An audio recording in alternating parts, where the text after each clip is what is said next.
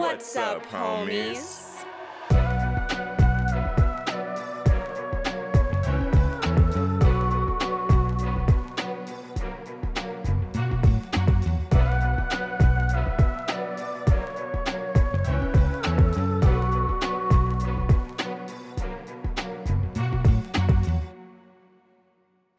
Ow, homies. I'm Erica. And I'm Roshane. And thank you so much for hanging out with us again today while we jump into another spooky movie. The moon is full. Once again, we decided.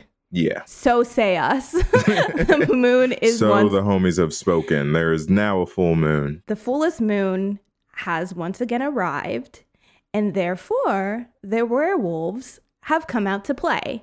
Needless to say, we didn't get our fill. We didn't get satisfied from only covering one werewolf movie thus far. And so we decided, why wait to do another one? Let's pack them in to the month of August.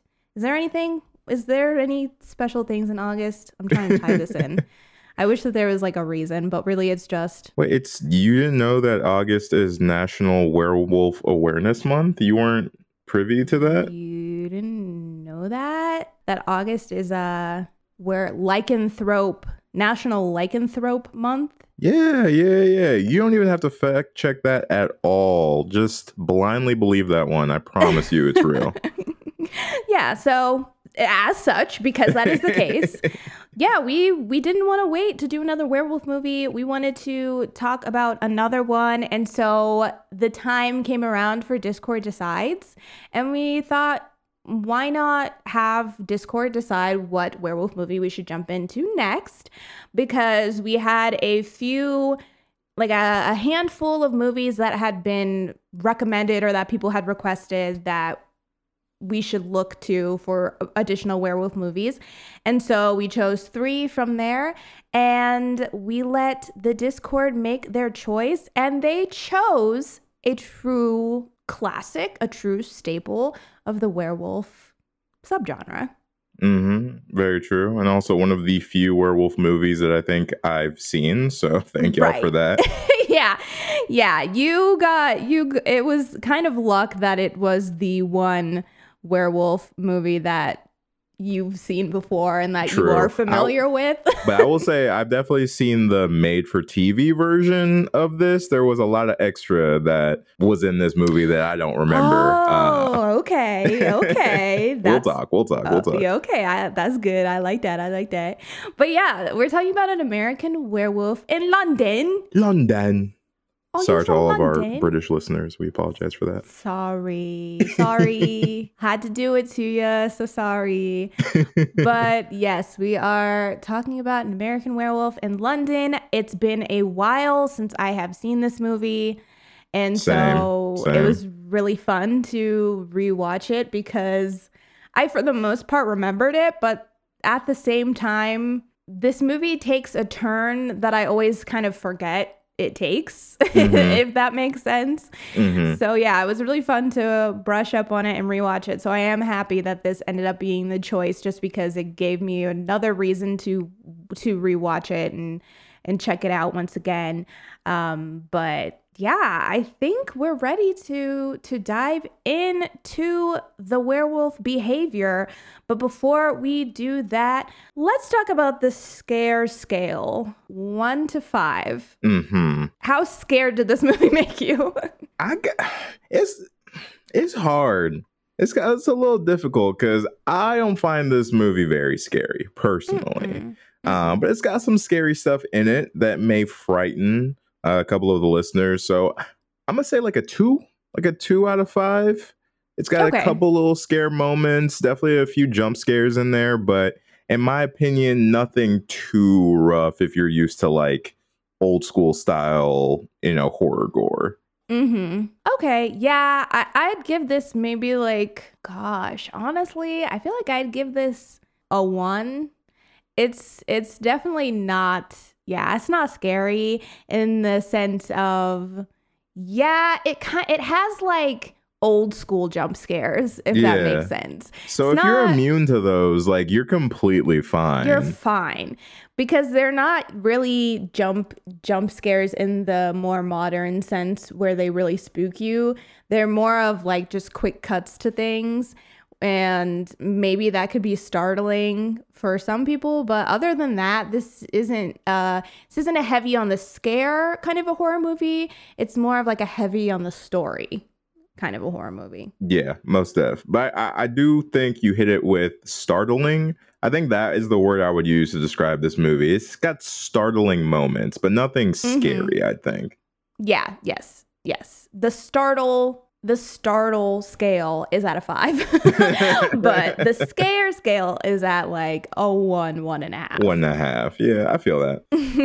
But with that out of the way, I think it is that time. So, homies, we're going to be entering into spoiler territory, so you have been warned. But today, we are talking about An American Werewolf in London, directed and written by John Landis, with makeup and special effects by Rick Baker, starring David Naughton as David, Griffin Dunne as Jack, Jenny Agutter as Alex, and John Woodvine as Dr. Hirsch. Two young New Yorkers, Jack and David, are on holiday exploring the vast countryside of northern England. After an awkward stop at the local pub, the boys venture out into the night, only to be attacked moments later by a rabid, wolf-like creature. Jack loses his life, but David survives and is sent to a hospital in London to treat his wounds. But when the undead soul of Jack warns David of things to come, the situation gets a bit hairy. Insert satanic pub decorations, naughty night nurses, and naked naps at the local zoo here. Our film concludes with David forced to make a grim decision: take his own life to protect those he holds dear, or stay alive and embrace the light of the full moon. Also, I've never seen you before in my life. Roll credits. Okay.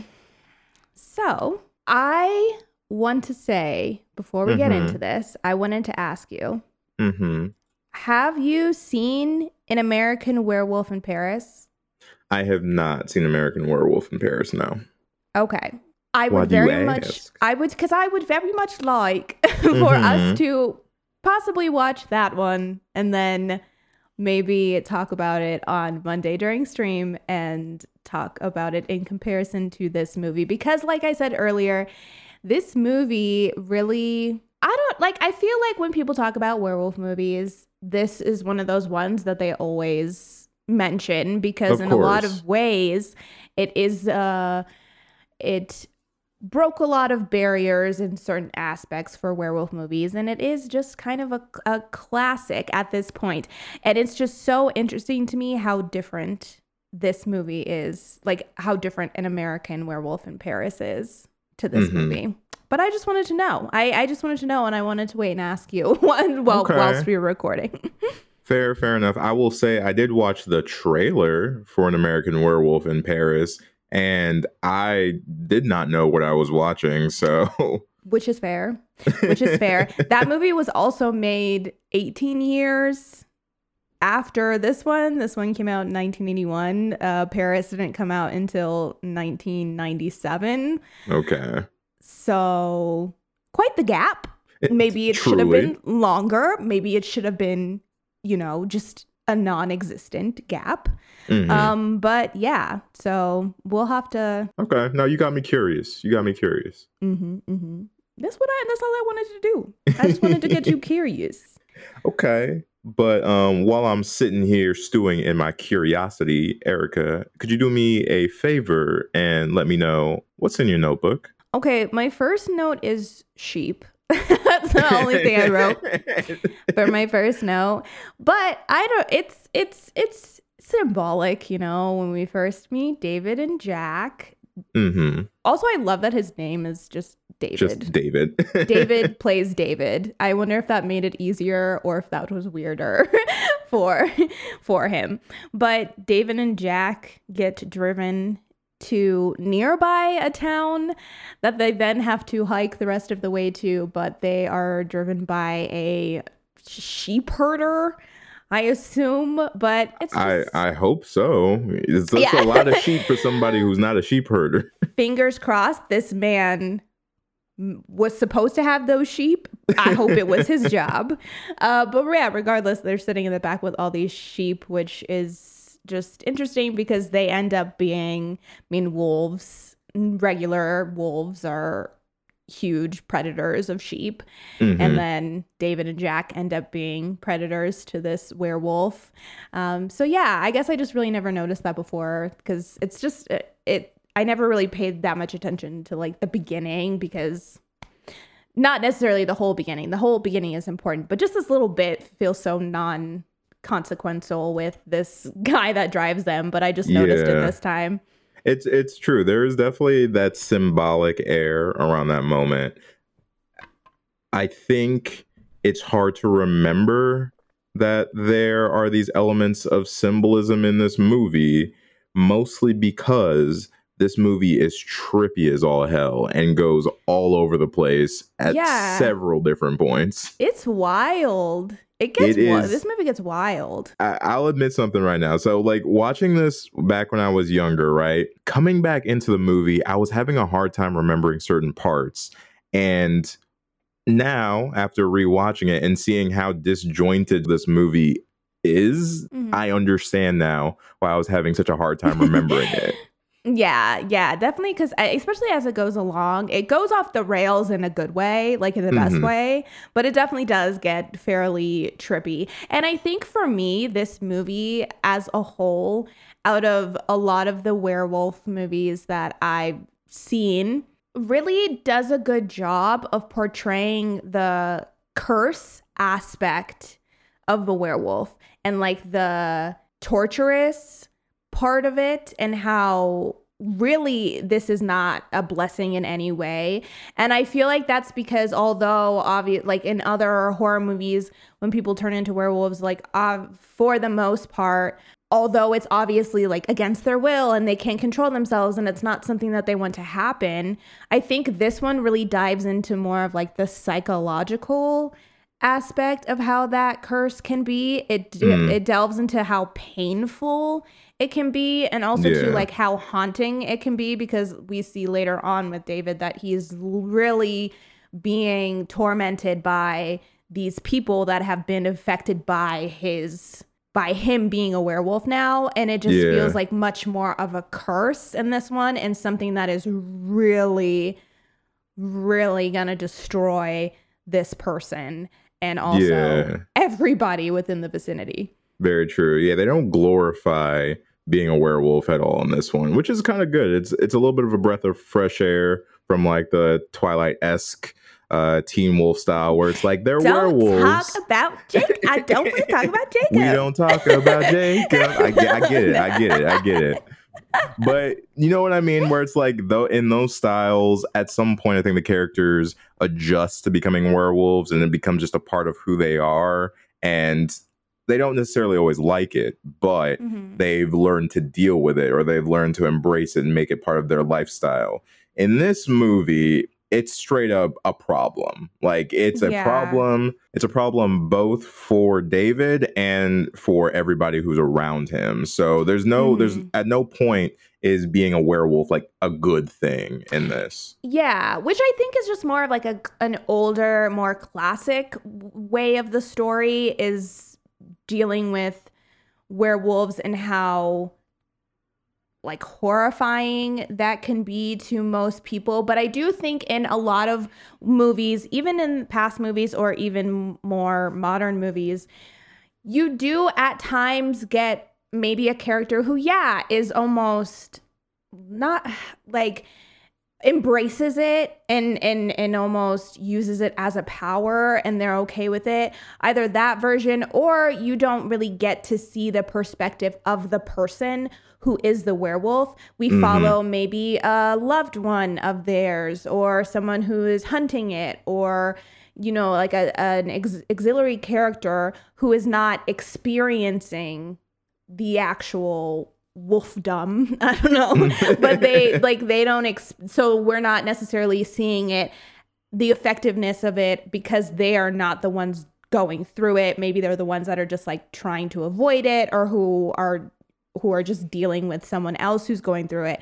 But in this one, like, you are David, basically. Yeah. You are his perspective. Now we get other characters who are dealing with it on the side, but we get to see everything that he is going through and his realization of what's happening. Like, we're there for all of that. And so I feel like you really get to tap into that side of, oh shit, this is not what I want. Like, this is not okay.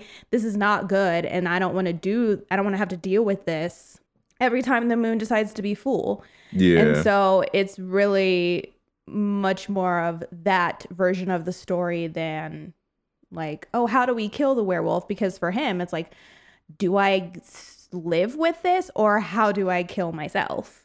Right, exactly. And I will say, for how trippy I do think the story gets at certain points, the actual plot of this movie is pretty linear in terms of the events that happen, and we do spend a majority of the second half of this movie watching David's moral dilemma with whether or not it's worth being alive with this curse.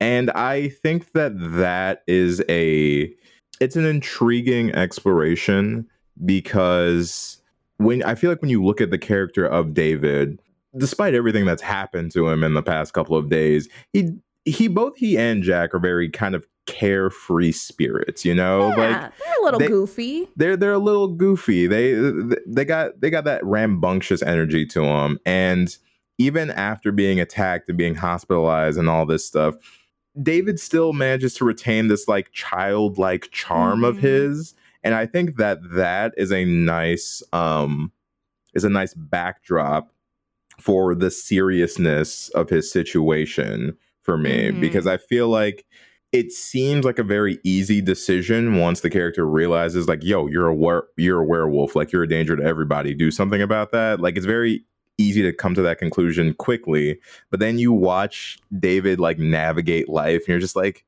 it's kind of like Alex says, where you're attracted to how like sad he is in a way, you know what I mean, where he just seems like a lost puppy. It's endearing. It's endearing a little bit, and you don't want to root for him at times because he does make some like stupid choices, but I feel like you can't help it. Right. Well, because in a lot of ways, because us as an audience, obviously being very aware of what is going on, there are a lot of times with David where it seems almost you're almost wanting to just shake him and say, listen to your dead friend, like, pay attention. But then at the same time, he told you in scene 2. He told you he's decaying. Don't you see? Can't you see this? But like, at the same time, I think that the way that the story unfolds makes it so that you can be very sympathetic to David and the situation, because yes, he's been horribly attacked, and he's had this horrible situation where his best friend got killed right in front of him. And then we skip ahead 3 weeks where he's just been down for the count. And then when he wakes up, he does remember, but not enough to be very, very sure in what happened. And then from there, it's over the course of 48 hours that the rest of the movie unfolds. And so for half of it, he's just thinking, I'm having a breakdown, obviously, because of this horrible situation. I'm just having a breakdown. I'm going insane. It is what it is, kind of a thing. And then with what happens with the werewolf transformation and him waking up from that, it's obvious that he does not remember anything that has happened. And he just continues to assume that that is just a result of his this emotional trauma that he's dealing with, and he just knows that he feels good, but he doesn't know why. And then, but I do love that switch from when he hears about the murders, that moment of him putting the pieces together and realizing that it is real. And then from that moment on, I will say I appreciate that what they do with David is, at the end of the day, he is a good person. And so from that moment on of him saying, okay, I am a werewolf, he just doesn't know how to fix it, or like he doesn't know how to approach it now. Because from that moment on, he's like, get away from me. Let me figure this out. I gotta go. And I think, honestly, he just doesn't even realize that, like, hey, it was a full moon last night. It's probably going to be a full moon again tonight. You should not go to a porn theater. You should go.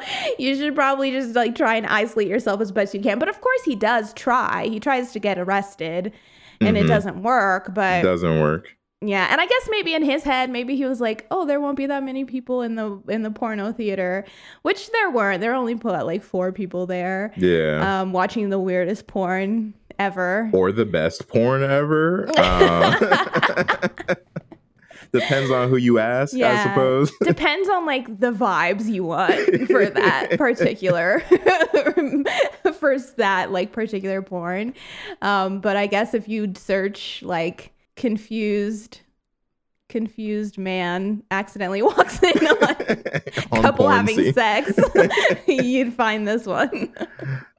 Dude, I honestly love the entire porn sequence. Like, not just the porn itself, but the fact that that is happening while he's having this conversation with all these dead people. Yeah. I found that shit hilarious. It was so funny. Yeah, it is really it's really ridiculous. It's and the also the fact that the movie doesn't stop even after shit starts going down in the porn theater. So you got like cops coming in, like searching and looking around, while in the background you see like, oh yeah, give it to me. Like, it's so good. Yeah. And then the phone rings in the movie and she's like, hello?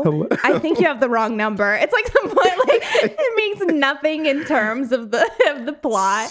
So fucking good, dude. But I want to talk about Jack really quickly, and we'll go back and talk a little bit about the beginning as well. But going into the movie again, I didn't necessarily know how I felt about the whole Jack thing with him coming back and being undead. And this whole like psychological aspect of things. But this time around, I really liked it because I think it sets up the main conflict early enough that it allows the audience to deal with it in tandem with David. Because once he hears this from Jack, I like that he takes it to heart. Like, yes, he thinks he's going insane, but he doesn't drop the consideration that maybe, just maybe, I actually am a werewolf. And like, as more and more clues start to drop, he becomes more solidified on that stance. But I think that it's a smart idea to, one, play on this whole curse aspect like you were talking about before, with like what happens once you are cursed with this lycanthropness or whatever. And then 2, to establish that knowledge in our main character, so we don't have to deal with a character that's just oblivious the whole time, because I think that would have been tiring if David just didn't know at any point what was going on until like the last 20 minutes of the movie. True. Yeah, Jack helps to really fill in the blanks for David, but in a way that's still fun, because he could very much just fall to an expositional aspect where that's all he kind of is a little bit. True, yeah, which is kind of true, but because of the fact that they set him up and their relationship up early on, we had just enough time with Jack to develop some feelings for him. And I like that he still retains his personality even though he's dead. He's still himself, but it's like he's taken on this new cynicism because obviously he's like stuck in purgatory. Right. And also he's trying to stop these horrible things from happening. And he's very aware that this is kind of like David's not necessarily taking him seriously. And so I like that he still retains parts of himself. Yeah. And uses that and still uses their relationship, even though he's saying, hey, I'm here to warn you. This is what's going down. I love that he decays as time goes on. And every time we see him, he looks different. That's a very nice touch. Yeah, it's really cool. And also, too, I think one of my favorite moments is that scene where everybody is talking to David, but one of my favorite like David and Jack moments is when they're in the movie theater and everybody's talking to him and everybody's telling David how he should kill himself, and Jack is still cares about him and he's still like, no, don't do that, it might hurt, and everyone's like, who gives a fuck if it hurts him? And Jack's like, this is still my friend we're talking about, like. You must die, David Kessler. David, this is Harry Berman and his fiancée, Judith Brown. Hello. Hello. And these gentlemen are Alf, Ted, and Joseph. Can't say we're pleased to meet you, Mr. Kessler. What shall I do?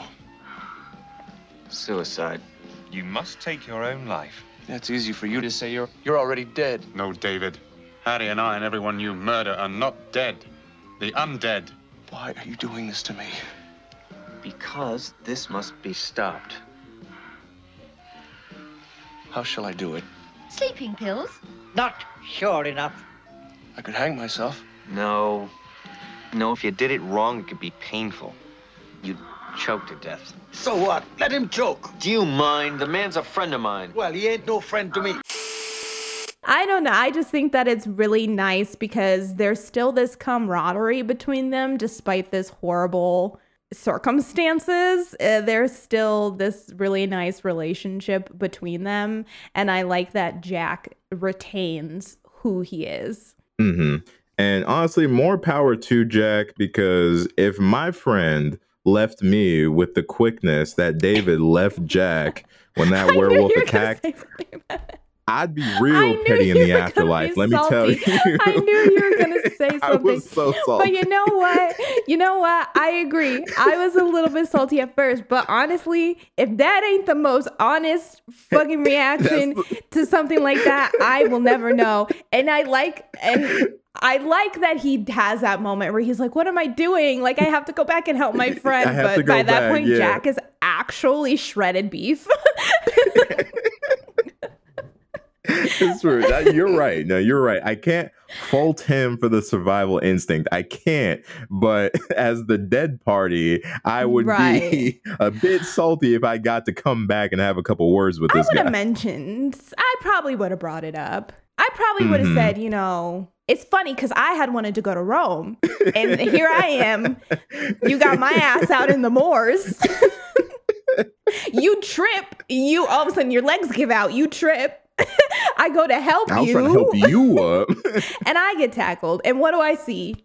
My friend sprinting like Usain Bolt. Auditioning for the Olympic sprint all the way back at the end. Like, yeah, I would have been a little bit salty about it. But yeah, Jack, I guess he said, c'est la vie.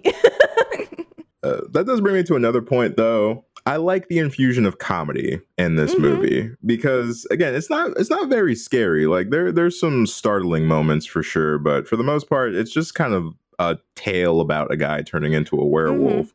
But there's a lot of funny moments in it. There's a lot of almost slapstick level humor in this. Yeah, there is. There's a lot of moments, which honestly I think is good for a story like this. I like that it's fairly light because this is kind of a sad tale in the sense of the two people that we start this movie with both end up dead by the end of it. And that's just not the circumstances that you would normally expect to see from your main protagonist. You would think they would figure it out in some way. So it actually ends on a pretty sour note. But yeah, for the story, they do a really good job of infusing some light moments into it that kind of keep you entertained and keep you on the up and up. And there's also a lot of moments in this where there's these juxtapositions between what's happening in the background and the horror that's happening on screen. Like one of them is the transformation with having this very nice song in the playing. Is it Blue Moon that's playing? Yeah, Blue Moon playing while that's happening. Even the porn playing while there's like this massacre happening. And then even the end, it's like David gets killed and Alex is bursting into tears, and then it's all of a sudden it's like like the music comes in.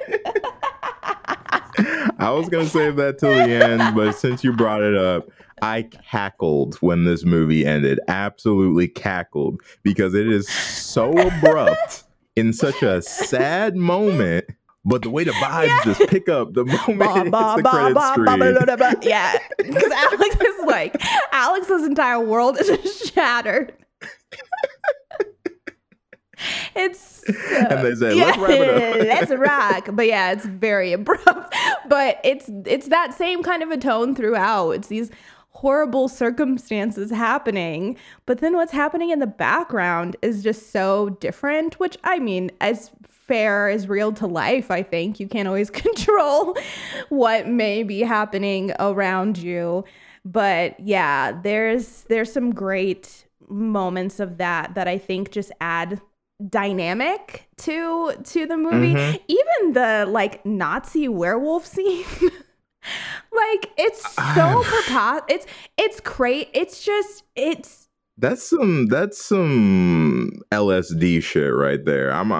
I still I cannot understand the absurdity of it, because what's happening is awful. The nightmare bonkers that he's having, if that was a nightmare that you were having in actuality, that is terrifying. It's a horrifying nightmare. Yeah. But the absurdity of the like scene that has been set before you is ridiculous. Like it makes you want to laugh, but you question yourself. I think that's what it is. That's what it is. It's the absurdity. Like they definitely mix and match the horror with absurdity. And I think it makes it easier to swallow. And that's what makes it like less scary and less jarring, because it's like you understand that this is horrendous, but it's also kind of funny. So it takes the edge off a little bit. What did you think that scene meant? Like I watched it again and my brain thought maybe it was like, this is the symbolism of you're gonna destroy everyone around you. That's what I thought. That's what I thought too, is just that he's just having these weird dreams about like, you know, being a werewolf and possibly hurting the people around him, and like, so that's his family and he's maybe afraid of hurting them. The Nazi aspect, I don't know if that's just to play into how strange dreams can be and how there can be the element of them that is maybe pulled from just random other things you've heard or seen in your life. I don't know if that has to. I know earlier the nurse made some comments about him, like him being Jewish or not being Jewish, which he is Jewish. So yeah, because she was looking at his schlong while he was asleep. Which ma'am, tisk. Can I get HR in the fucking chat? But I don't know if it has something to do with that. But I don't know. That could honestly be a poll. I would not be surprised, but that scene is nutty. It is nutty. I do love it though. I especially love it when he wakes up and it's still the dream within the dream. And so then Alex gets stabbed by one of them. But then I like when he wakes up again, he's like, oh shit. Like, sir, you need to talk to somebody. You need some melatonin. The biggest, like, if they would have just gotten him a therapist to talk to or somebody, we need to. Okay, no, let's finish our discussion about Jack in the beginning. You're right. And We're getting ahead of ourselves. Get into Alex because I got a lot to say about her. But yeah, so Jack, I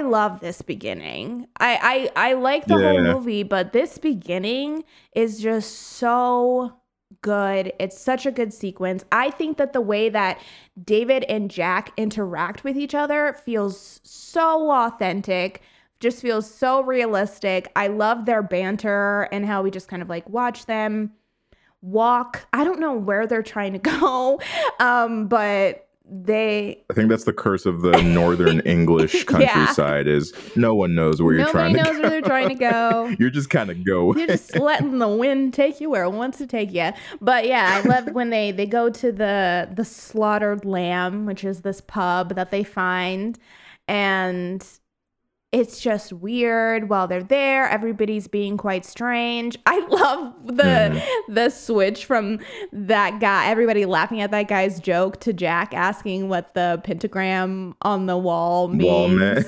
Yeah. And I think too that it's kind of I guess it's the foundation of this movie because it's why everything gets started and how it continues.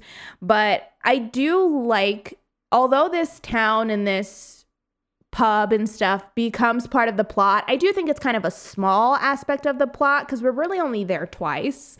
But I do like what they did with these characters and their internal struggle between, do we hide this secret or do we tell these people and potentially save their lives? And obviously we see that they don't. They decide to hide their secret of the werewolf and let them go out. But I like how there's like that fight between everybody about whether they're doing the right thing or not. I was like, I like that this gets rectified later, because later when the doctor comes, she actually has an answer when he asks what that is on the wall. But at first I was like, you guys didn't try and come up with some kind of lie. Anything? Yeah. I assume they don't have like out of towners often, but I was like, you guys could have came up with something. Yeah, or at least have something ready to fire off just in case you do get a visitor, because or just, it will happen eventually. Just be hopefully. like, I don't know. Doesn't your town need that to survive? Y'all don't need tourists. Yeah, I know. Even just to be like, I don't know. Like, I don't know what that is. But instead, they totally kick him out. Where did that get there? Yeah, whoa. Or just be like, oh, it's just decoration. Our pub's called the Slaughtered Lamb. We're leaning into the name. We're a genre bar. Could you not tell? But I do enjoy that we got to see that little extra scene with the people in the bar to establish that there is conflict there. And I am actually happy that we went back at some point. I think going back was definitely a smart choice because, again, we got to see not necessarily like an evolution of the situation, but just a different perspective on someone else coming in and someone who's got a little bit more background knowledge about things, so they can't just kind of wave things off like they did originally. Since Jack and David didn't know shit, like, it's very easy to be like, we're not gonna tell you anything, right? But clearly when Hirsch goes there, it's like he knows things. We know for a fact that he knows things because he's talking about something very specific that we all saw. So there's only so much BSing you can do before you're gonna have to come clean about something. Yeah, and they're acting super dodgy, and I think Hirsch as a character in general is just like able to pick up on that a bit more. But also that leans into this, having it set in London or just out of the United States, I think just really leads into the fact that David and Jack are a little bit out of their scope. They are in a place that's unfamiliar to them. And so they're a little bit more able to kind of like brush, although they think it's weird and it does make them uncomfortable, I think they're a little bit quicker to brush that off as just maybe being like, oh, it's because we're from out of town and they just don't like outsiders kind of a thing. Whereas for Dr. Hirsch, I think he really picks up on the fact that they're being really fucking dodgy and weird and that something odd is happening. But even with that, I love that when David and Jack leave, like, even when things kind of start to go wrong, it just feels really real to me that they would kind of continue that jokey nature. Like, I like how there's fear there, but they're still trying to keep each other's spirits up. Like, even when things start to go really bad, they kind of are trying to laugh it off and keep that positive attitude until things just completely go off of the rails. Yeah. I also really love how they shot the attack sequence, and honestly some later on sequences too, where it's just basically you see the characters in a landscape, but it's so dark that you can't see like any horizon lines or anything like that. It works very well because it gives you that isolated feeling even though you're out in the open. Because when they're first getting attacked, right, they keep trying to walk in different directions, but it never really feels like they're going anywhere. Yeah. And then it also feels like there's just always like whatever that darkness is, there is something there. It doesn't matter which direction you go, everywhere is not safe. And I do love the way that helps establish the fear there in the beginning. Yeah, and I think it works then for that first quote unquote jump scare with the attack, because we don't really we similarly to them, we can't ever really tell where the werewolf is. It's kind of always feels like it's all around them, and so you don't necessarily know where it's going to attack from. So yeah, it just feels like it comes completely out of nowhere, and it like comes from up an area that you probably wouldn't have expected it, because it's like comes from off to the side, which to them they thought it was like in front of them at first. They're like, listening. Go ahead. Yeah, no, I was gonna say, and then so they ran in the other direction, and then they thought it was behind them, and so it seems like it's probably going to attack from a certain area, and then all of a sudden it comes from this other side that they've completely like not even thought about. Yeah, it's true. And also, although this is an older movie, so there's only so much that you can really shoot and see, right? But I do love, like, the aftermath of a lot of these attacks is pretty brutal. And, you know, across the board, makeup design, legendary in this film. Like, the special effects and the makeup are so goddamn good. I think, like, didn't Rick Baker win an award for this? I could be wrong about that. So but they won the first ever Academy Award for Best Makeup. The category started that year that this movie came out, and they won the very first one. Which, very nice. Well, I mean, well fucking deserved, honestly, when you see this stuff. It's so good. And honestly, criminal that they weren't getting awarded before then. So good on them. But yeah, for how like quick and jumpy the attacks are, I always love seeing like what happened to the people afterwards. So I think that's where you get into like the horror aspect. And it also gives some justification to the reactions of these characters, because a lot of times, because you know you're working on a bit of a budget and you only want to show the wolf so many times, you get a lot of shots of characters reacting to the wolf that is there that you cannot see, or like the wolf that's chasing them. So you don't get to like actively really get to see the wolf until later on. But what you do get to see in the aftermath, I think, it's worth the lead up. Oh yeah, I think I agree. And I think too that works for me in this one because we get a night full of, so after the amazing transformation, which is like a 2-minute long scene of David transforming, the goat of werewolf transformation. It's so good. It took 6 days for them to shoot. I mean, nuts. Like 10-hour days of just potentially just only sitting in the makeup chair for those 10 hours before you even get on set, according to the actor that played David. Like they only would get like 30 minutes of footage for like a full days of work. That's astonishing. Yeah. And I mean, and two, when you think about it, because yes, the makeup is incredible and that deserves some applause as well.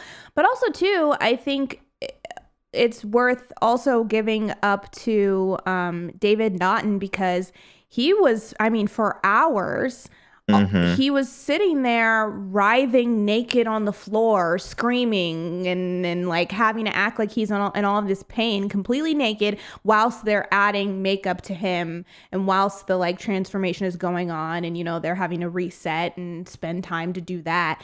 And so like he also equally sells it. Like, yes, the makeup is amazing and completely sells how the extension of the body and how it's like warping to turn into this new beast, that would still be nothing if he wasn't acting like that shit hurts and what's happening looks like it hurts. yeah very fucking well done. Yes. And yeah, nothing but praise for the transformation. Yes. I think that was a given coming into it, but just so that it's said out loud, you know. Nothing for praise for our wolf transformation. It is delightful and just so good. And so then we go from that to, we go to basically David's night of debauchery where he just goes out and he goes on a murder spree. I mean, he kills 6 people. And we don't get to see a ton of those kills. But what I like that they do is they kind of do these sporadic and quick cuts between like other random stuff that's going on. So like one attack happens and then right when they attack, it like cuts to traffic on the street and then it cuts back. So it almost feels like transitions to just what else is going on in London while these attacks are happening, because life is still going on in London aside from what is happening with David. And so I like that, but it also feels like too, because we're, like I said, we're kind of in David's perspective, it makes sense that we don't necessarily see a lot because he doesn't remember anything. So it almost feels like we're getting bits and pieces of the night. We're getting the most important parts of the night, but like having us also not really get to see too much until the very end kind of makes it feel like until David really knows that he is a werewolf, we don't really get to see him be a werewolf. But I will say one of my favorite sequences of this movie is the subway scene. I was going to say the same thing. It's so good. That to me is the scariest scene. Like just the idea of it, even if that wasn't a werewolf, like just having it where you're alone in the subway and you just hear this noise and you know that something is chasing you, but like there's nobody there to help you. You're just trying as hard as you can to get to the get up out of the tunnel. And then at some point you realize like there's nowhere I can go. Like that shot from when he falls and trips onto the escalator and you get that shot down. It's so good. And you get to see the full body of the wolf kind of like for the first time. And also shout out to the actor that played the businessman. I'm not sure. I think it's like Gerald or Jared, one of the two. But because he does a really great job, I think, too, of playing the fear, of playing that like, I'm fine. Because especially in the scene where he goes up the escalator the first time and it's just that long shot that follows him, because you can see it on his face is he's like, I'm just gonna ride the escalator like normal, it's cool, and then he starts like turning around to see what's behind him, and then like you can see that he's starting to get this urgency, that anxiety. It's so good. That scene is so good. I fucking love that sequence. And no disrespect to any of the homies across the pond, all right, but I have to say that I shall report this has got to be the most British threat I have ever heard in my life. Because he's like, I want you to say, like, I want you to know I don't think this is very funny, and I will report this. I was like, oh my God. And like, and him like running with his umbrella. It's so in his good. little suitcase. It's so, and then his character, I think too, and that's like, even with these victims, like when they pass on and they're stuck in David's mind, I just love that because they still are they're still themselves. Like even the couple is still exactly pretty, the same. Like, they're pretty like, hey, how's it going? Whatever. And like, you killed us, but you just got to kill yourself. You'll be fine. Yeah, it's whatever. And they're still very silly. But I think with this guy, his whole story is fairly tragic. He's like, you left my wife. She's a widow now. My kids don't have a dad anymore. You've ruined everything. Like you murdered me. Blah. Like, you know, you get these aspects of these moments where you're like, that sucks. Like, that really sucks. All to the backdrop of a porno flick, too. All to a porno in the background, which we love. I love that they're just like, they're just watching the porno when he comes in. Like, Jack's already in there. like, yo, come take a seat. Come over here. Yeah, honestly, it's crazy that genuinely most of the characters in this movie meet tragic ends or have some sort of a tragic fate to it, but you don't feel that weight when you're watching the movie. At least I didn't. And again, it goes back to the absurdity. It goes back to the slight injection of humor in there. But I think there is merit to the fact that they're able to tell these very grim stories of these different characters while still keeping things light. That is not easy to do. Yeah, no, I agree with that. Also, I just want to give one quick, the embassy man, Mr. Collins. First of all, he ain't shit, but I was like, that actor is perfect to play this character. He really, really is. He was doing, he sold it. Oh my God, that man ain't shit though. I was like, he truly ain't. I was like, sir, you need to leave I think you just need to leave the room. But let's go ahead and get into Alex. How did you feel? Because I feel like you got some things to say. Alex got dicked down so good that she didn't see a single red flag.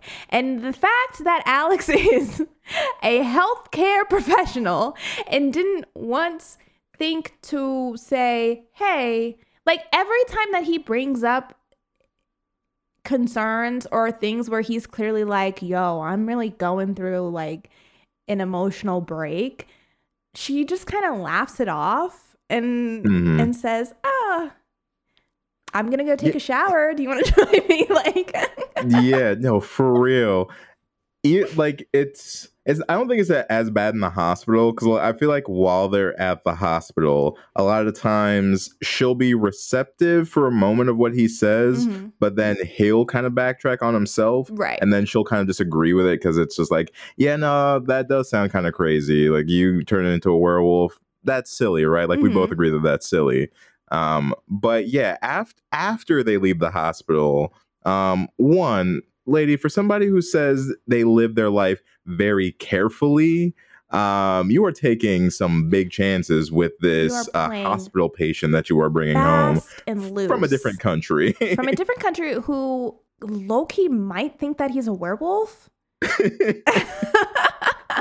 And your first reaction is to, I'm going to take him home. Yeah. Let me love you down.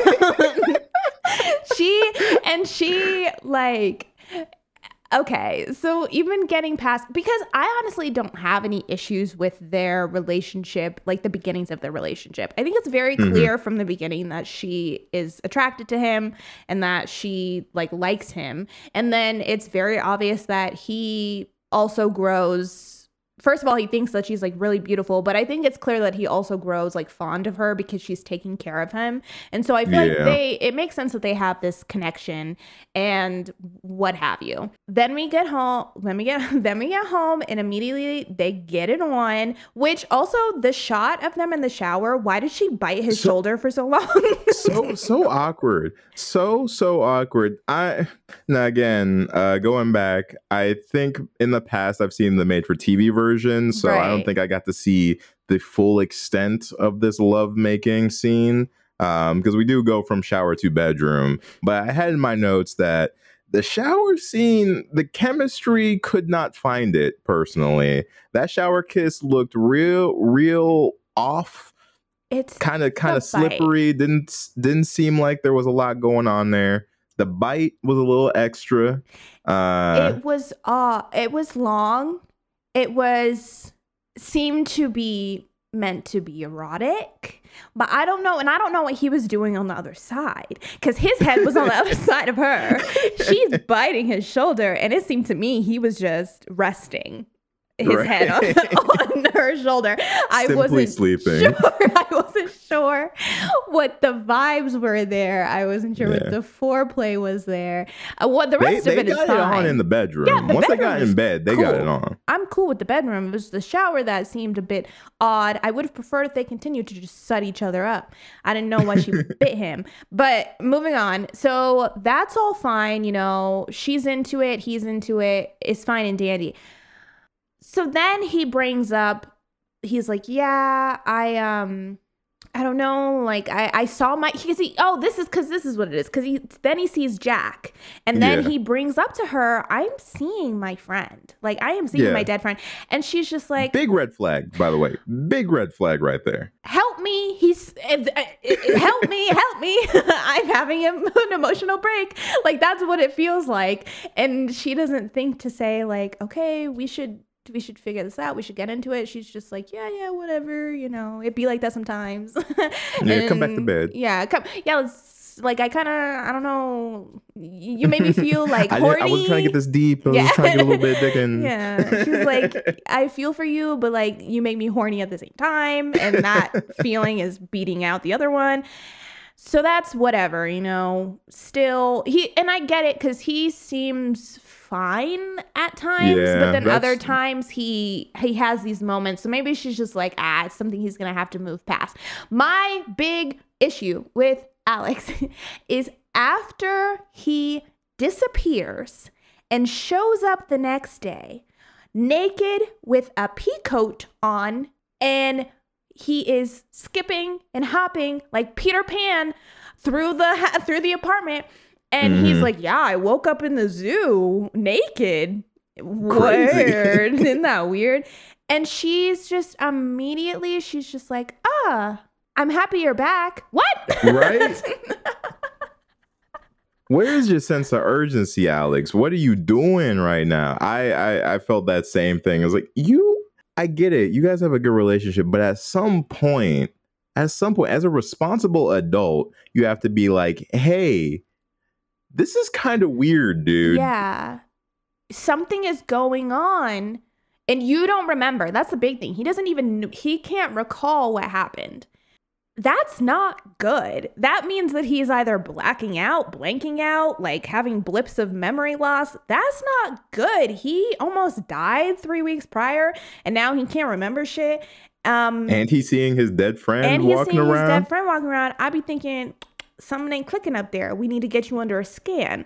And you work at the hospital. You have the ins. You have the connections. Especially, too, because prior to that, Dr. Hirsch had mentioned that something bad was going to happen because although they don't think he's actually a werewolf, they're worried because if he thinks that he's a werewolf and he's like convinced of that, he could hurt himself or hurt somebody by like leading into the delusion. And that seems to me like that possibly happened last night. Perhaps he led into the delusion and she doesn't think to let Dr. Hirsch know. And even when he gets on the phone, he's like, bitch, what? He's been home and you didn't call me? Yeah. And the amount of urgency that Hirsch is having on the phone of like, I need him here fuck now. Like, granted, yes, she doesn't know about the murders at this particular point. Right. But still, you can hear in his voice that's like, this is serious. You got to get him here immediately. And she's in bed playing tickle fight with the man who just woke up naked in the zoo. My lady, again, you are a medical professional. You need to add some urgency to your care. Please. Immediately, please. She's like ready for a quickie. And he's like, oh yeah, I was freezing all night, but I feel great. I feel the best I've ever felt. Like, you probably have hypothermia and your brain is not working the way it's meant to be working. So yes. But your butt looks nice in that petticoat. So but come here. But I like the look. So let's take it off. It's very strange. Alex is a very strange character. I like, and not in, like, I think that she's acted well and such, but I feel like she's just, I wish she was a bit more proactive and not so, Everything's great. I'm in love. Because I think that's the thing, is that she's just she likes him so much that she's willing to overlook these problems. But I feel like once Dr. Hirsch kind of starts bringing up things with her, I wanted her to be more. And I remember, for some reason, I feel like I remember her doing more in the story. But as it stands, she's just she really does play really into like that love story aspect, and she doesn't really get to do very much on like the horror side of things. Yeah, it's typically disappointing, I'd say, when characters end up just playing the love interest role and not getting to like fully see the potentials of their characters. Where not to say that Alex didn't have layers to her, I do think that she did, but I do think towards the end she just became the love interest vehicle for the plot point towards the end, and that's unfortunate, because I think with like a little touch more to her character, maybe a bit more concern, more agency of the situation, it could have evolved the story a little bit more. Granted, yes, we're staying in the world of whimsy here for a lot of it, but I think that was something that was missing from that character. Especially at the end when she manages to outmuscle an entire police brigade to go chit chat with the werewolf at the end of the alleyway. Which, why y'all let her go? They really didn't try. They said if she dies, Officers she dies. of the law. What are y'all doing? It's a casualty at this point. I do like now, and I will say I like the tie-in of, because they have this conversation earlier where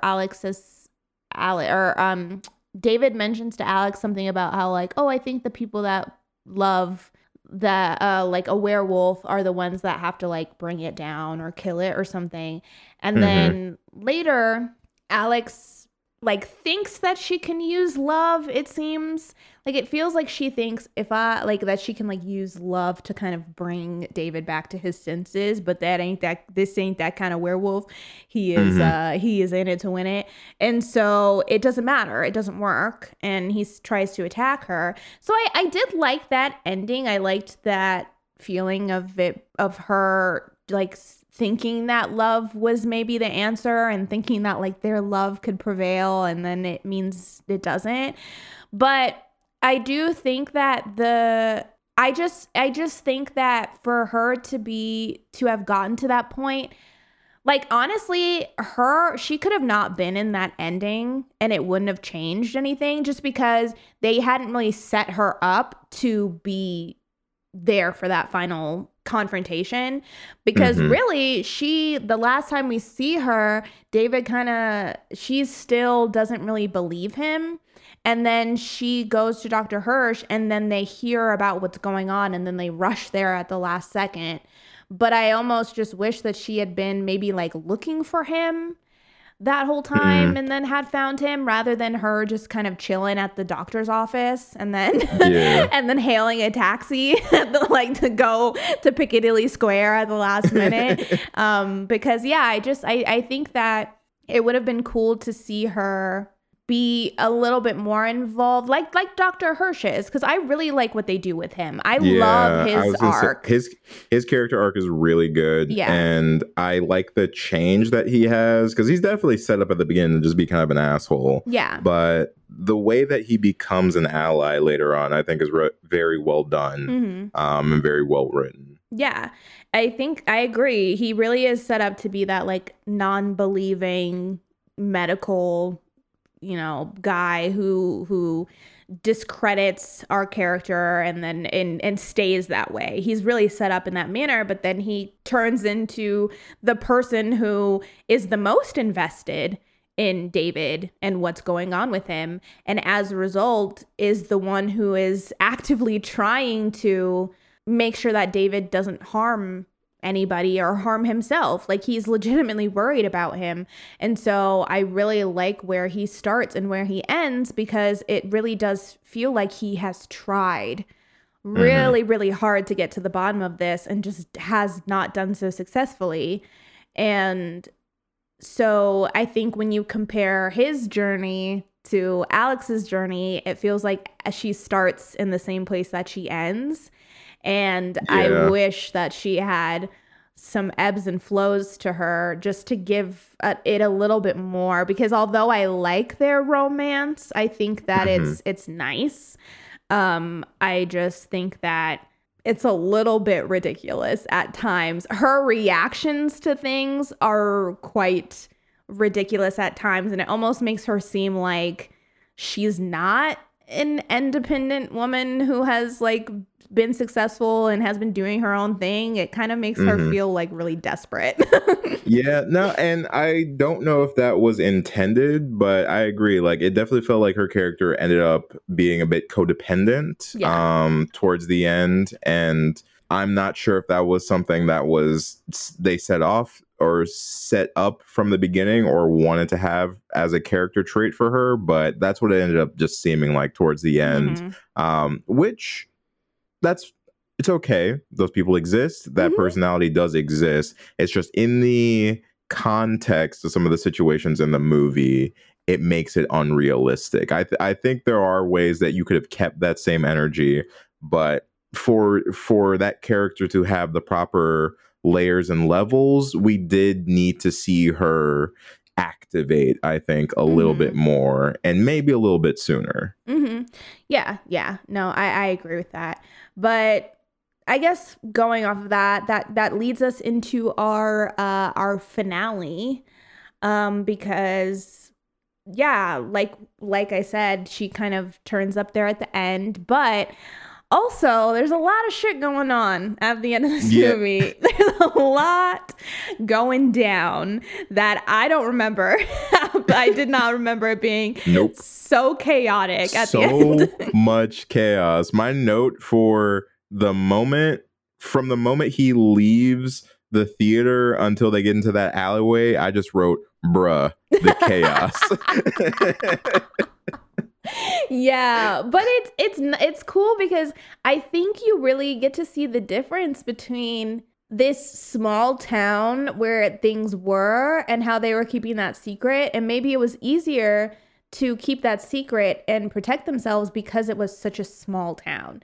And it was out in the country, and I imagine that werewolf probably ate a lot of animals, and it probably didn't necessarily attack humans. Yeah, because they also knew not to go out too, so like they were aware of the situation. Yeah, and so it's just so different than to see what happens when this situation is now taking place in a city like London, because a lot of what happens in this ending bit, although yes, David is killing people, a lot of these casualties that occur at the end are from the panic that arises just from him being out and about. And it's from people seeing that and panicking. And so many people get hit by cars.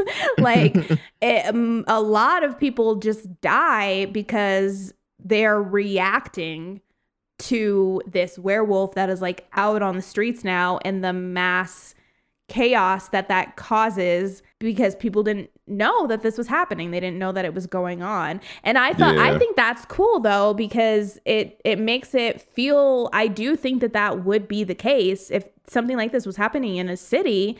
Like, a lot of people get hurt in these huge, in these situations where like there's a tragedy or there's like an event going on and it goes wrong. A lot of people get hurt just from the surge of people who are trying to escape the situation rather than the actual situation. And I feel like that's what is exactly what is happening here. Yeah, most definitely. I thought it was so accurate too to have such large groups of people both running for their lives and then running to see what is going on, because that's such human nature. We've seen it time and time again, but that's just how people react. Like, even when you know that whatever chaos, whatever danger is over there at the end of the street, even when you know what it is, you still kind of want to get a peek to see it. Like, you want to know what's happening, despite the fact that you might be risking your life for it. So I love that, like, even as the police are saying, everybody get away from here, it's dangerous, there's a monster in this place, everyone's just gathering around the door because they all want to see it. They want to see, but what's in there? what's dangerous? What's this creature? Like that curiosity kills the cat sort of idea there. I thought that was great. And I love that it continued for the entire last portion. Like every area that we went to, it doesn't matter how much police were there, how much chaos, bloodshed, and destruction was there. People were still gathering around to just see what was going on. Mm-hmm. Yeah, everybody's clamoring because they see or they hear these shouts and these screams, and they all like crowd around the area, which just adds to the hysteria that's occurring. And so, I mean, it's a crazy, like, this whole sequence of him before he gets to the alleyway, but after he decapitates the inspector is great. Which, I mean, well deserved. I was waiting for him to die. Yeah, I really liked his like right-hand Sergeant. man. Yeah, Sergeant McManus, I think is his name. I really liked his character. I wish we got a little bit more of him, to be honest. But yeah, the inspector is definitely not the nicest guy. Was very, very dismissive of David's situation, and therefore David breaks out of the theater and bites his head off, and then I guess spits it out onto a car. But this whole, I mean, I can't even imagine probably how hectic it was shooting this entire sequence, because there are so many car crashes, so many extras, and so many different like just elements to facilitate. And so it was probably a lot of moving parts, but it came out looking so good because it looks like authentic chaos. Like, there's so much happening, there's so much for your eyes to focus on that it really, you don't even know what to look at. And every once in a while it'll focus, like the camera will show a shot of someone getting smashed by a car, or like, what is it? Doesn't someone get like ran over and like, someone like literally gets run squashed? over by a car. Yeah, so you'll get a lot of gore actually within this little segment, which I think is cool, because it's like we've gotten a lot of gore from just David and that situation, but I think it's rare in a horror movie where you get to see gore like this just from like the people, natural circumstances. Yeah, I agree with that. And the conclusion in itself, I was cool with. Like, there are some silly parts about it. Again, her being able to just get in there and have this one-on-one with David is kind of silly. Them being absolute sharpshooters with those rifles was, again, another element of like, sure, I'll go along with that. Yeah, they curved the bullets, it seemed, to go around her. I did like the like joke early. I think it was in the porn theater when he was like, oh, just use a gun. It's like, well, wouldn't I need silver bullets? And like, don't be ridiculous, dude. Just shoot yourself. Like, it's not that hard. I love the little play on werewolf lore that they have there. But for me, man, it's really that cut to credits that really just seals the deal for this movie, because it's just so in line.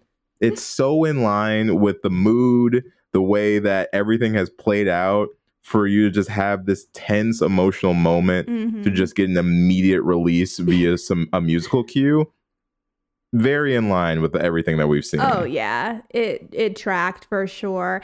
And weirdly, yeah, I enjoy this conclusion, because I just think that this makes the most sense. It's like, he was doomed from the start. He really was. This was the only way, really, for things to end. He was going to have to die regardless. And weirdly, it almost feels like maybe perhaps that was the better ending for him, to have been killed as a werewolf rather than him having to do it himself as like a human. Because that sounds very daunting and very like scary, to have to just do that yourself. And so I feel like it's fitting that he got taken out as a werewolf. And also, I kind of like how quickly and it happens, and also how there's not a lot of fanfare or anything. Like, yes, obviously a lot of people are there. There's a lot going on, and like it's led up. There's been a lot of like excitement, or not excitement, but like craziness that has led up to this moment where now he's in like the alleyway and everybody's waiting to see what's going to happen. But I don't know, having him just like be in the alley and he's just kind of hiding out, and then he goes to attack her and then they shoot him, and then like that's kind of it. That's it. And yeah. I like that. I also like to when he like calls his parents and stuff, because I feel like at that point it's, you know, that he is going to die. That's going to be the ending of this movie. It kind of has to be. They have not given us in this movie any other solution to the issue, to it besides, okay, well, that the werewolf just has to die.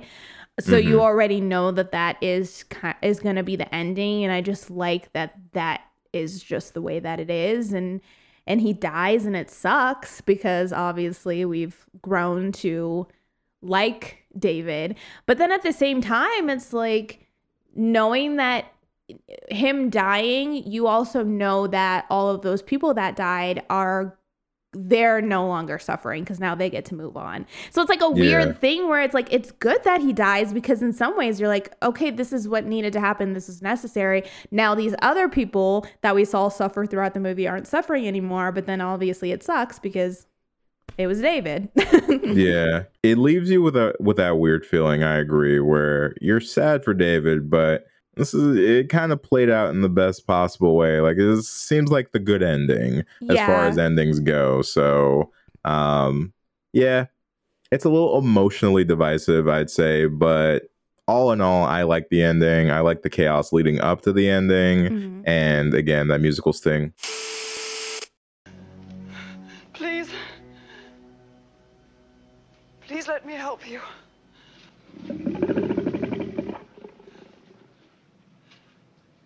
I love you, David.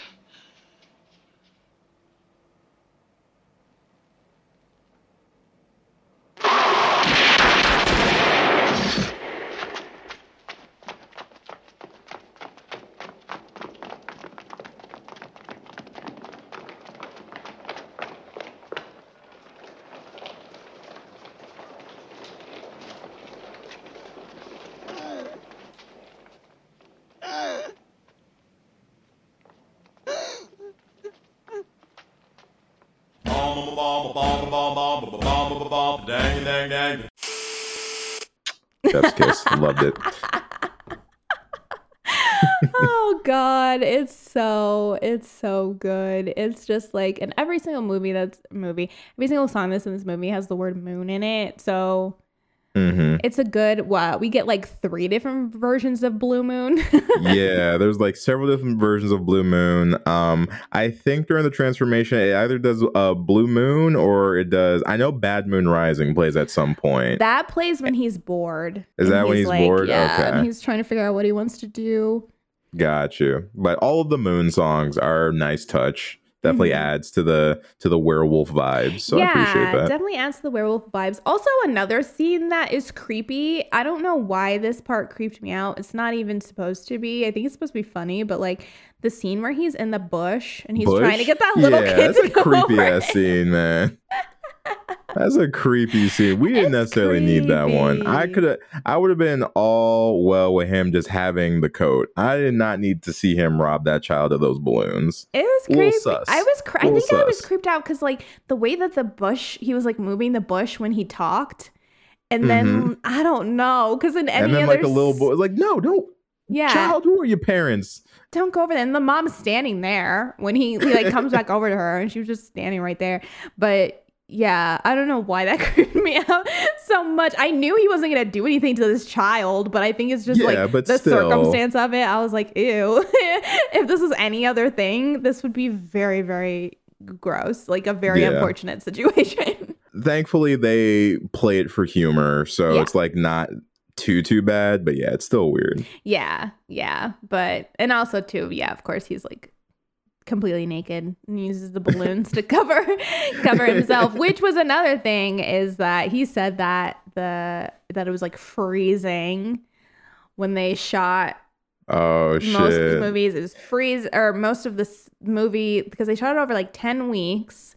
Mm-hmm. But he was like, for all those like running scenes, he was like, I was totally naked and it was freezing. Mm-hmm. And I guess when they shot that scene at the zoo, they like tried to get there as early as possible, but they didn't finish in time. So people just started to come in. Like they opened the zoo and they were still filming it, and he like was just naked. Oh, really? Yes. That's so awkward. Oh my god. David Naughton sounds like he was like a trooper for a lot of this movie, just because he was like, it's gotta get done. Like I'll do it. Honestly, any movie that has people with like a lot of nudity outdoors or like submerged in water or like stuff like that, I always assume that it's got to be a tough shoot for them, because we get to see the finished product, but a lot of that's just sitting around with like a blanket over you, just waiting to derobe and do that scene for the 20th time, I'm sure. Yeah, and just get out and do it. Yeah, and I can't even imagine doing that when it's freezing, which, I mean, to be fair, a lot of times they shoot off season. So like they shoot winter for summer, and then like summer for winter or whatever. And so a lot of times it is pretending to be like a temperature that you're not actually at the time. And so, yeah, they shot this movie in February, or most of the outdoor stuff they did in February. So it was like freezing in England. Eesh. I'm like, yikes. And you can tell. I mean, you can London naked in February. That sounds great. You can tell, especially I think in that beginning scene with David and Jack, like you can tell that it's legitimately freezing. Mm-hmm. Yeah, you can see your breath and everything. Yeah. It was cold as hell out there. They didn't even need to act that. They just look cold. Acting required. But all right, that's all I got for American Werewolf in London. Anything else you want to throw in there? Yeah, my last little thing that I wanted to say that did make me laugh is, so when our couple gets taken out and their friend comes out to like see what the scuffle was, his reaction after he looks down and sees a severed arm is the most nonchalant reaction I have ever seen from someone. He looked more upset that he had like messed up his shoe sludging in that blood than he did to see somebody's arm just in the grass. I don't know what happened between those characters 2 or 1 scene prior, but he did not seem too broken up. Because I feel like he knew whose arm that belonged to, too. Yeah, I'm sure he did. I'm sure, because he had a feeling that his friend was out there. Yeah. And also, why do you have to walk all the way to Narnia to go see what was supposed to be right outside their window? Question mark? Yeah, because when they're getting attacked, his wife can kind of see what's going on. Like they're not in the woods unless they got dragged into the woods. But if I was him, no, I would not go into the Blair Witch Woods just to go see what the noise was. But yeah, he just keeps on going and going and going. I mean, he doesn't die. He's fine. But yeah he went a little far for my liking. But that's it. I just wanted to mention that because I thought it was funny. It's pretty funny. Erica, what we gonna rate this Must Discord Decides out of? We could rate this out of like corpses at the porno or something. I was trying to figure out some way to say that. Porno massacres. Porno massacres. I was trying to do an alliteration, but I don't think I can think of another P word that goes with that. I mean, I'd be cool with porno massacre. I'm down. Yeah, I'm down with porno massacres. All right. Do you want me to go first? Or you want to go first? You can go first. Go first. All right. I am going to go ahead and give An American Werewolf in London 3.9 out of 5 porno massacres. Mm-hmm. I really enjoy this movie. It's a lot of fun. It's very trippy at times, but the story in itself, I do think is good. I think the plot goes along very briskly. I think this movie flies by. There were points where like it felt long to me while I was watching it, but then every time I would like check how deep into the movie I was always surprised at how much ground we'd covered. So I do think the movie keeps a good pace. The characters are fun to watch. There are some very funny moments that are enjoyable. It's not, I don't rate it this rating because I would necessarily change anything. I just don't find it as like a perfect movie by any means. Like I'm not in a rush to watch it again. However, I did enjoy the ride of watching it. I do appreciate the things that are worth appreciating, from the acting to the makeup designs to just some of the directorial decisions that were made. All respect where respect is due in that regard. But overall, solid movie. I think if you're looking for a werewolf, you, for whatever reason, haven't seen this yet, it's kind of a must, I would say, for the genre. But overall, solid pick. Had fun. 3.9 out of 5 porno massacres. Okay. Yeah, I would give this I'd give this 4.5 out of 5 porno massacres. Okay. Yeah. I like this movie. I enjoy it. It's just like, you all know how I feel about 80s movies, and I feel like this is like the perfect mixture of the kooky and the gory that I like. The story is really good. I like the characters a lot. The effects are amazing. Some of these sequences are so good. And I really enjoy the dead characters coming back and talking to him. Like, I don't know what it is, but I love that so much. That is the one aspect of this movie that I have always remembered. And that still will probably stand, because I just think that that's a really clever way to show how much this curse can really like stay with you and live with you. And I just appreciate that aspect of this movie where, even though it feels light and funny, it also has these very serious and dark undertones and issues that they're dealing with throughout. And also the werewolf transformation and design is amazing.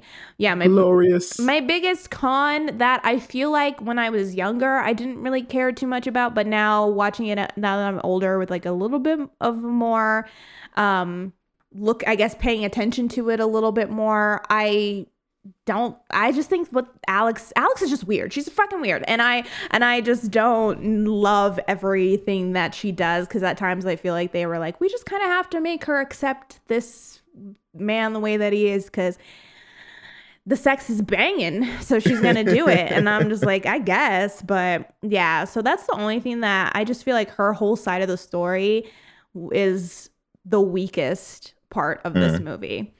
But yeah, other than that, very much enjoy it, and it is a werewolf staple for a reason. So 4.5 porno massacres out of 5. Very nice. One last thing to throw in there that I actually did forget about. What is up with the no kid? The kid that just says no. What is that? This What's is that my thought. Okay, please. This kid got hired to be in this movie, and they realized he wouldn't say the lines or react appropriately, but he would say no. And so I feel like they were just like, you know what? That's all you're going to say. Then like, we'll have her just react accordingly to you, which is fair. I mean, there's kids that do that, where like they like, you know, like they latch onto one word and that's like all they want to say. I know I have some kids in my family that have gone through that phase. So maybe that was one of those things, because you can tell that he's like very aware that he's on camera. He keeps doing that like grin. This is a very cute. This kid is very cute. He's a cute but kid. You can definitely tell that he's like, I know that people are watching me right now, and I feel kind of like shy about it. And so I feel like they were like, whatever you can say, we'll roll with that. That's what it feels like to me. Okay. We'll take that. And they said, you know what? Go ahead and in there react to him saying no. We'll cut it. Money. We got to get this shot. We'll fix it in post. Yeah. But that is it for An American Werewolf in London. We would love to hear your thoughts on this one. You can let us know on our social media. We are Homies of Horror on everything. Or if you prefer to talk a little bit more in depth, you can always slide into our Discord. The link for that is in our social media bios. Our Discord is where all the homies hang out to chit chat and discuss throughout the week. So if that's something that you would be down for, then we would love to see you there. You can also email us. We are homiesofhorror@gmail.com. You can email us requests, recommendations, and business inquiries. And if you're listening to this on the day that it comes out, that means it's Monday. That means tonight we will be streaming on Twitch, playing some spooky games, and hanging out with the homies. We would love to see you come through. So if you want to come and see what Monday streams are all about, the link for that is also in our social media bios. And last but not least, if you are so inclined, we would very much appreciate it if you would leave us a rating or a review. You can do both on Apple Podcasts. The more ratings and reviews we get, the better. It recommends our show to more listeners, and we just like to hear what you guys are thinking of the show. So if you have an Apple account and haven't done that yet, we would love for you to. Or if you're listening on Spotify, you can leave a rating. Just go to our name, hit the stars underneath, and it will rate our show for you. But that is it for us this week, homies. And that is another Discord Decides down. That's another thing. If you want to be part of the Discord Decides, get into the Discord and then you can vote in the future. But we hope that you guys enjoyed our discussion, and we can't wait to dive into another spooky movie with you guys next Monday. Catch you next time, homies. Bye.